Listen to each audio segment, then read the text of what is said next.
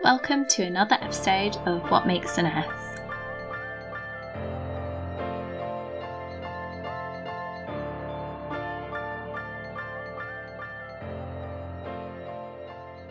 My name's Hannah and I'm a nurse.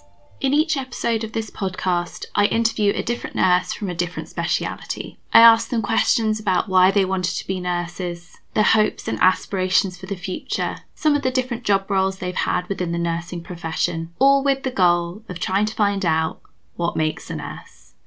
I'm really excited to welcome you to this brand new series. If you haven't listened to us before, welcome. You can also listen to all our previous episodes on Apple Podcasts or Spotify. I really do love hearing your feedback, so be sure to follow me on Instagram and on Twitter. All the information is in the podcast description. And if you really enjoy the podcast, please be sure to leave us a 5-star review on whichever platform you're listening to this on, as that means more people can find us and listen to us too. Now all the formalities are out of the way, I'm really excited to introduce you to this week's guest. This week, I'm speaking to Nicola. Nicola is a staff nurse in a busy emergency department in a major trauma centre in London.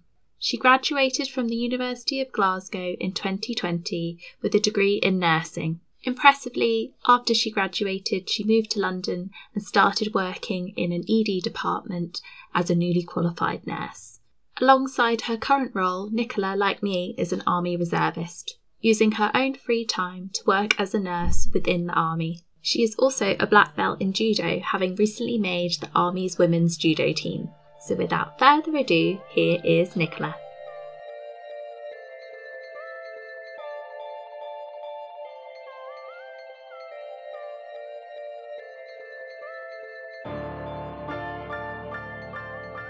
Right, Nicola, why did you want to be a nurse? So my original plan was never really to be a nurse. I originally done 2 years at medical school and then decided that being a doctor wasn't the career for me. I dabbled in a little bit of sports coaching until I happened to meet an advanced nurse practitioner, which was a role I didn't know existed. Got chatting with her and she was like, go for it, apply for nursing, and she opened my eyes to the broad spectrum of careers available through having a nursing degree. And that kind of made me go, I'll give it a try. And here I am now. I must have met her over 6 years ago and I applied within 2 weeks before the deadline. I almost missed the deadline for applying for that year. Managed to get interviews in a space and the rest is history. I just kind of went for it and I'm really enjoying the job so far. Yeah, it's actually crazy how many people I've spoken to that have wanted to be doctors and then realised, actually, no, this is not what I want from healthcare. It's such a different job being a doctor. How did you find your student nurse experience? What was university like? What was studying as a nurse like for you? I went to the University of Glasgow to study nursing, which has a notoriously challenging course. It's very science-based and they have very high expectations. It was a very small class, so there was 35 people in my class, I think. Really good in terms of like pastoral care and support because you know all your lecturers. There's only a handful of them. They're all really good in their field. They're all nurses who've been in clinical practice for a really long time, who've then gone on to PhDs into education, things like that. Like to the point where you're on first name basis with your head of the nursing school, which is really good, a nice kind of support network there. But it was intense. In lectures, Monday to Friday, 9 to 5 until 4th year. Whereas, because in Scotland, you do, if you want to graduate with an ordinary degree without honours, you can graduate after 3rd year from nursing. But if you want to stay on and do honours, you do 4th year. So in your last year, you kind of just do a couple of extended essays and your dissertation. So I stayed on and did 4th year. I think that kind of gave me more of the real student experience because we were only in lectures 1 day a week, which was quite nice. And then you go on to your management placement at the end. So we did because of COVID, everything was a bit different for us. We had to opt into placement and we got paid as band 4s. They were so short and there was so much sickness from COVID and other things that they said that they couldn't put us into placement and expect us to be supernumerary when we were likely to get used in the numbers. And also they couldn't put us at risk of not being paid when we could have got risk getting really sick. And then you'd be just kind of left out on your own if you got sick and that happened. Whereas if you did catch COVID, you would at least have some kind of support behind you because technically you were being employed. So we ended up 4 months on placement rather than 3. I was very lucky in the place I was allocated in my final placement that I wasn't just used as a healthcare assistant. Mm-hmm. I was allocated my own bays. I was really well supported. It was a receiving unit, not that dissimilar to A&E where I work now. We had ambulances offloading straight into bays. We were triaging, which is all very similar to what we do in A&E. Did you instead fast because you obviously got a job in ED, newly I did. qualified, which is impressive to say the least. Can you talk to me about your current job role? So I started in A&E at the Royal Free. I've since moved in the last month to accident and emergency at St Mary's. St Mary's is a major trauma centre, so a bit different. Royal Free had a lot of what we'd call probably more medically unwell patients. They're a big renal and liver centre, whereas we get a lot of stabbings, accidents. So, for example, during Storm Eunice, they get brought in by HEMS, which is, it's technically the Helicopter Emergency Medical Services, but they also have ambulances. They have cars, they have ambulances, so it's generally a doctor, an advanced paramedic team who will bring people in. So we had someone who'd been crushed by a tree, and then other things that get brought in as a trauma that turn out not to be, but it's kind of been shown that having the trauma response initially, and when we put out a trauma call, we get things like an anaesthetist, surgeon, orthopedics, potentially plastics depending on the thing, sometimes medics depending on what they've come in with, and we have a trauma team lead, which is a designated A&E consultant, so someone very experienced leads the trauma call. And you also have a nurse, and depending if they're bleeding, you might have to do like code red situations. That makes it all the better because you've got that really fast response from all these people, and you can step them down. So if the patient actually is quite well, we can send those other doctors away, but it does mean that if they are really unwell, we're not then scrambling to get people, which it gets better outcomes. So what drew you to ED nursing? From the outset, I always knew I wanted to do something more acute. Having worked in like a nursing home and done placements on wards and things like that, I knew that the pace of ward nursing probably wasn't for me. I've always had that little bit of kind of thirst for knowledge, and I think with A&E there's a lot of different routes you can do to specialise. You can be an emergency nurse practitioner, advanced nurse practitioner, and that kind of drew me to that, is that there's loads to learn because you never know what's coming through the door. Every single day is different. You would come into a shift and you would probably turn your bays over with different patients 3 or 4 times. You have a much higher turnover of patients, so you learn a lot. You are always on the go. You don't really ever sit down very much. And yeah, just the acuity of it all. Like, I would much rather have a busy day in resus where you've got some quite sick patients, and you also get really quite rapid results, which in terms of that little bit of like, not adrenaline rush, but that little bit of, oh, I've fixed someone. Yeah, like it's that satisfaction, isn't it? Yeah, it is satisfaction, because you get quite quick results sometimes in A&E. Yeah, like you might have a really sick asthmatic who you've actually given all these different meds to, and you go back in half an hour to review them, and you're like, oh, this person looks so much better, and you might end up discharging them home because you've done all those things so quickly that you've actually, you're like, I fix them. And I don't know if you find this, but there is a particular type of nurse that goes into ED. People love it or hate it, don't they? But you'll be the same with ITU. I've never worked in ITU. I think there's certain kinds of nurses. A&E nurses overall are adrenaline junkies. Yes, I agree with that. And I would say that when you go to different places, even as a student, I noticed it. I'm obviously quite into my sport and things like that, and I've found there's more like-minded people who are into like the outdoors and all of these things in A&E than in any other department I've ever worked in. Because I think it's just that certain, and I think IT is the same. You always know if a doctor is IT or A&E when they walk in with a little bike helmet. Yeah, they're like clicking with their little bike shoes. Yeah, it is a thing. It seems to be a known thing that ITU and A&E tend to be like much more into their sport and that kind of thing. It's that outgoingness, isn't it? To like push yourself. I think it is, and I think it's that slightly thrill-seeking part of them as well. Yeah, no, definitely. Yeah, we're crazy, essentially. That's the moral of that. We're mental. When something starts to go wrong is when you see people who work in critical care in their element. When that alarm goes off, or you look at that patient when they come through the door and you're like, oh, this person is like really unwell. Just from looking at them, you're like, this person's unwell. And that's when I think all of your training kicks in, that you don't flap. And I think that's something that's really important. To be fair, I think that's really important in all nurses, being able to take that in your stride and thinking, right, these are my steps. This is what I need to do. This is my assessment. anything, if you're not sure, you just go back to your ATE assessment. It is our bread and butter. Like, when I harp on at students about it, they're like, oh, but, and I'm like, no, like, doesn't matter how sick someone is, because if they don't have an airway, they're dead. Yeah. Like, they are essentially dead. If they don't have an airway, if they're not talking to you, they're not making any kind of breathing noises, you get someone, like, now.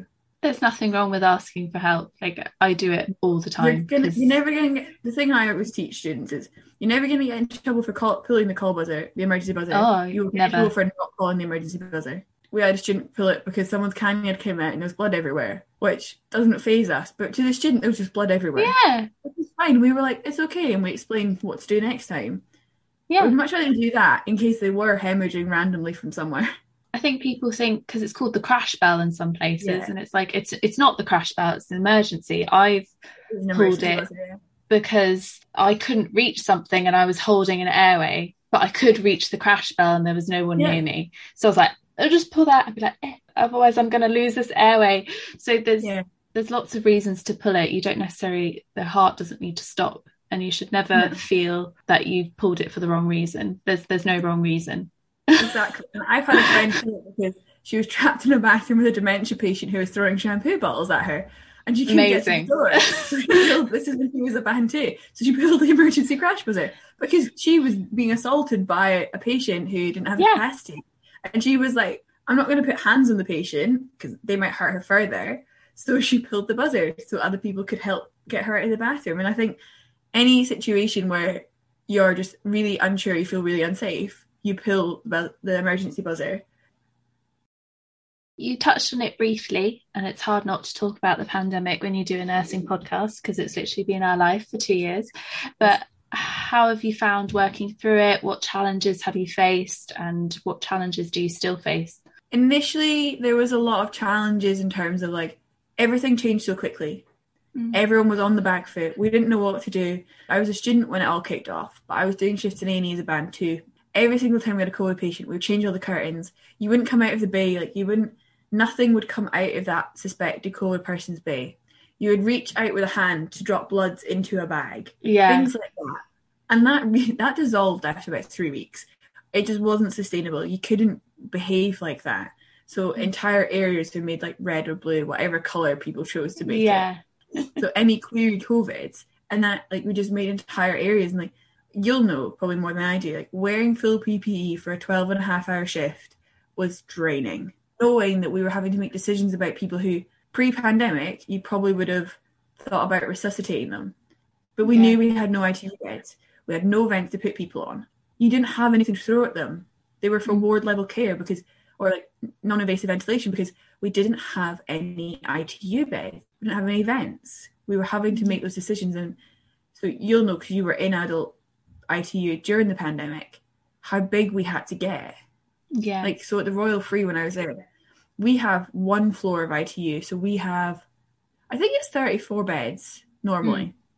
We had, within the space of 2 weeks, 90 ITU beds.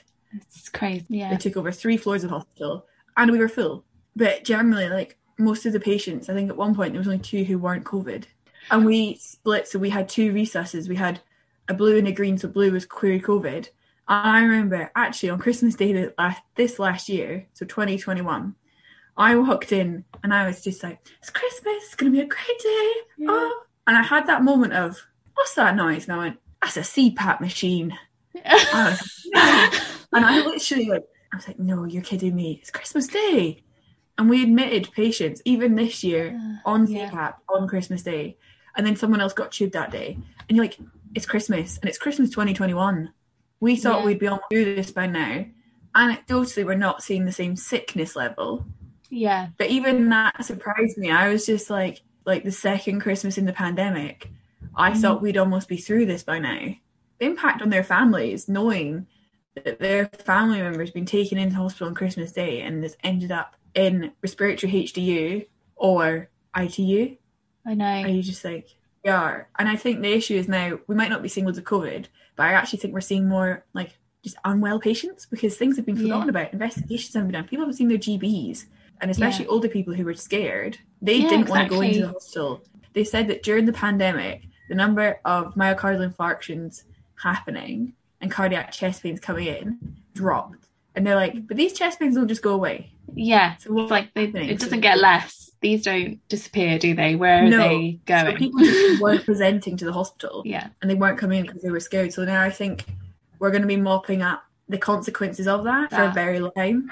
And I also think we're going to be dealing with the consequences of staff burnout. The NHS runs on goodwill. If you didn't have nursing staff doing extra shifts and doctors doing extra shifts and covering gaps in the rota, there's always a gap in the rota. So I think the goodwill is almost gone. People are tired. They can't do it anymore. That's what's having a massive effect on staffing. And there's just no bed space either. So social care is having an impact on what we can do in the hospital because there's nowhere to discharge patients to. Yeah. So we're stuck. And this is, people are staying in A&E for longer. And they've shown that the longer you stay in A&E, the worse your outcomes are. If we were in more of a ward setting, you would have less sick patients for one nurse to deal with. You would have more equipment. So people would be getting up and around and they would recover faster.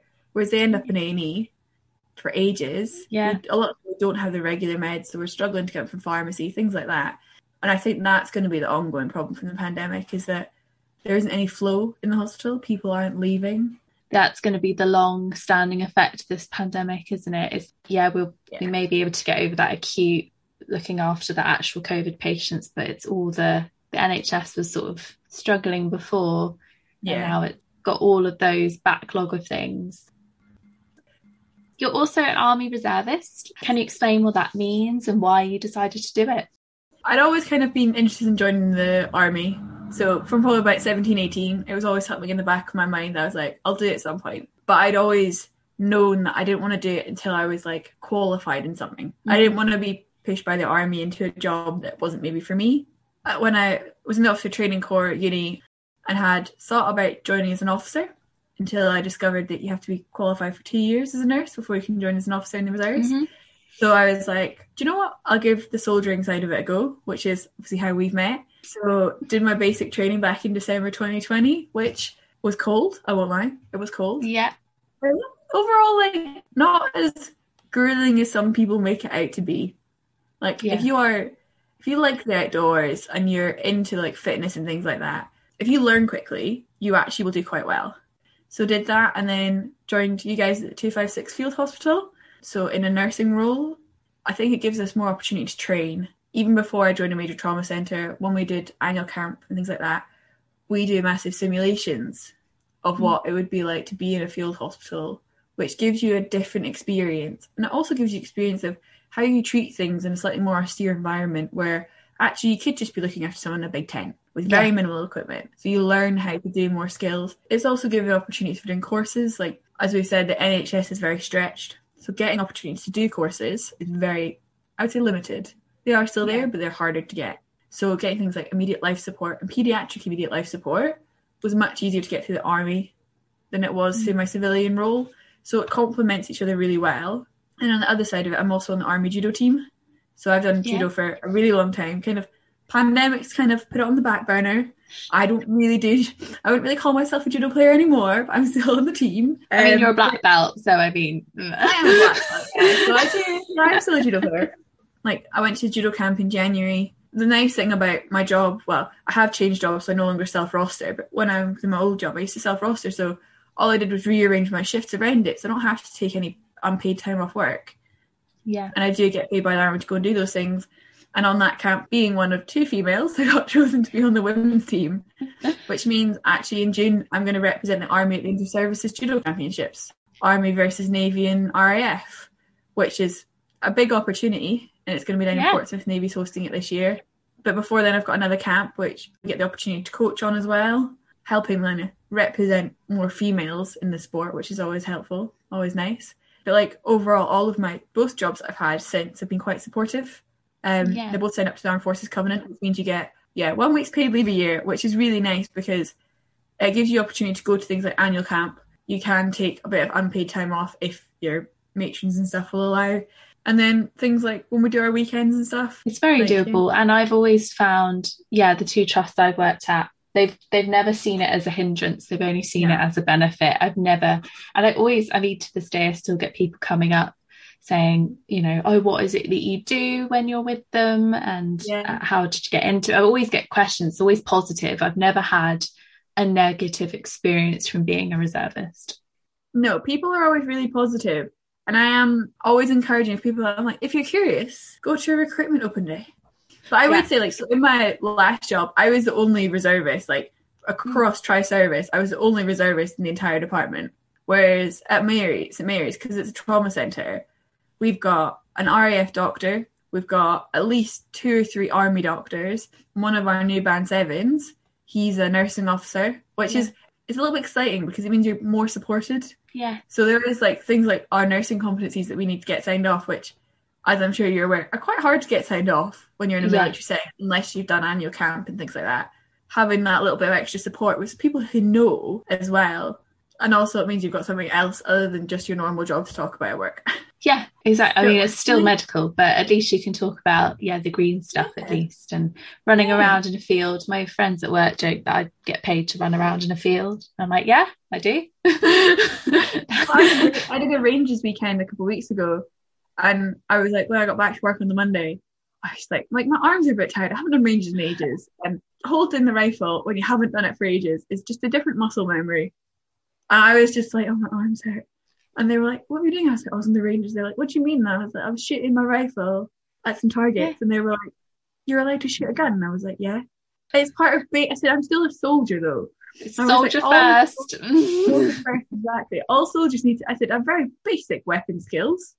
Yeah. Like, I'm by no means a very good shot, but I still need to have the basic skills of using a pistol and using a rifle, because those, if we go on deployment, are the weapons that we're going to be handling. I like the fact that it's different. It's still we're still nurses in the reserves, but it's still different. And it just, even though you do it on your days off, it still feels like a change. Yeah, exactly. You get to meet a really broad spectrum of people. We are all still medical, don't get me wrong.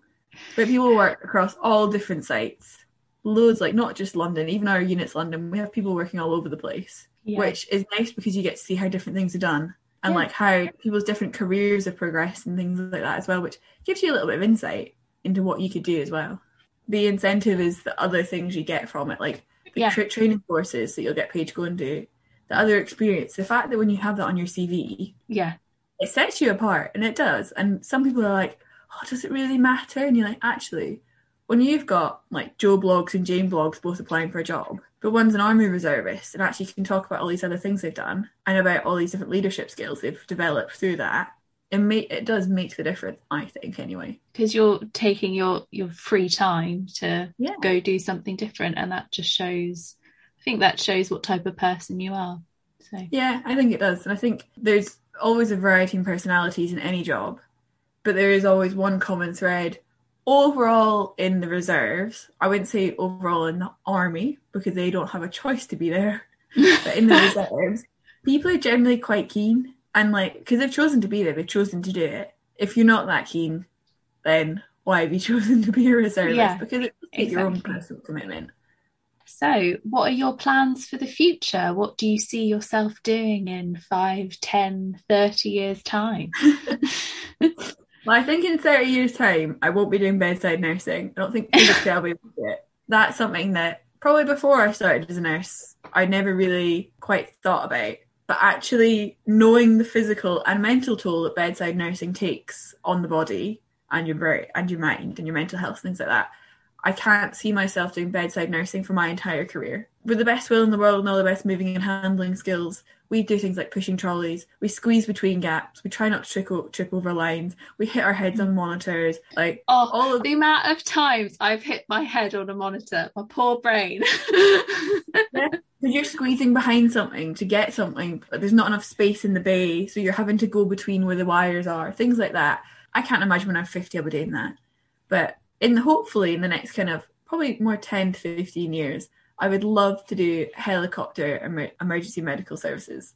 Would be the dream. But it's very challenging to get into as a nurse. But it's doable. It is doable. There are some nurses that do it. Not in London, but it is doable. So it's something that very long term I would love to do. It's going to involve doing a lot of extra training. I can kind of see myself working in the major trauma for at least the next couple of years, apply for my band 6 hopefully this year, and so kind of upskilling in terms of management and more being in charge of an area And then maybe lecturing when I'm a bit older. Once I've done my kind of thrill-seeking career, I actually think I'd quite like to go into education. Maybe not lecturing, but maybe like being like clinical practice educator, because I know from previous jobs the impact that having a positive one can make and having one that's not very good can make. Like that's definitely impacted on my career, even really early on. Having someone who isn't that supportive can make a massive difference to kind of how you get on in your job. Yeah. So I would like to do that. So my final question for you is, what makes a nurse? So I've been mulling this over quite a lot because there's so many different things. I'm not sure I could ever find one word to sum it up, but I definitely think competence and caring kind of summed up best for me. Emotional intelligence as well, I think, is something that's really, really key. It doesn't matter with the best will in the world, you can be the nicest person, but if you're not competent at your job, you don't have the skills to do it, then you're not going to be able to do the job. You have to be caring. Someone recently said to me, and it kind of stuck with me actually, this expression is, patients that come into A&E, this could be their worst day in their life. It might just be a routine day. This is just every day at work for you. But this could be the worst day of their life so far. Yeah. And we have to treat them as if that is. Because I think we become very, not numb to it, but people who aren't like, who we know because we have that clinical knowledge aren't actually that sick and could be probably better managed somewhere else. But to them, this, say, abdominal pain is the worst thing that they've ever experienced. Yeah. That might be, they might have never experienced any other kind of pain. And we have to treat them as if, like, what they're saying is what we should go by and not brush them aside. And then you do have to be emotionally intelligent and understand how you're feeling. There's all these little things. And I definitely think that really helps as a nurse. Like, having a support system and being friends with other nurses actually often helps. And even if you work, like, we work in different areas, but being able to talk about frustrations and things like that, I definitely think it helps. But I also think it helps having people who don't really know to talk about something different helps. And that would definitely be my tip for anyone in nursing is have your nursing friends or your medical friends, but also have people who do something different. Because we're probably always guilty about doing it, is unless you've got maybe other things in common with that person who's a nurse, you will just talk about nursing. Yeah. And you will talk about that factor. And actually in your social life and in your personal life, having someone that doesn't do it is quite helpful, I think. Perfect. Well, thank you very much, Nicola, for being on my podcast. Oh, it's been a pleasure, Hannah. It's been a pleasure.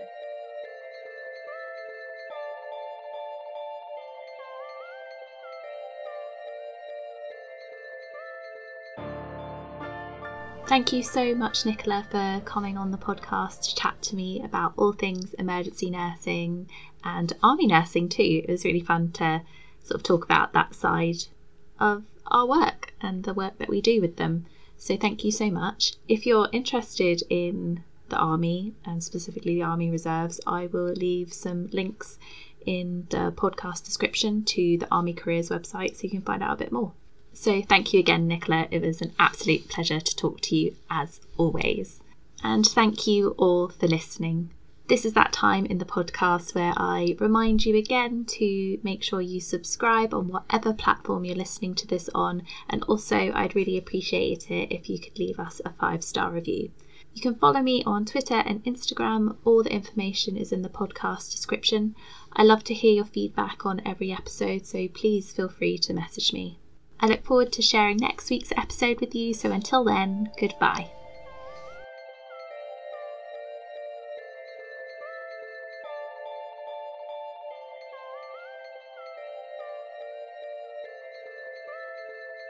This podcast was written and created by me. All views expressed by myself are my own. All views expressed by my guests are their own.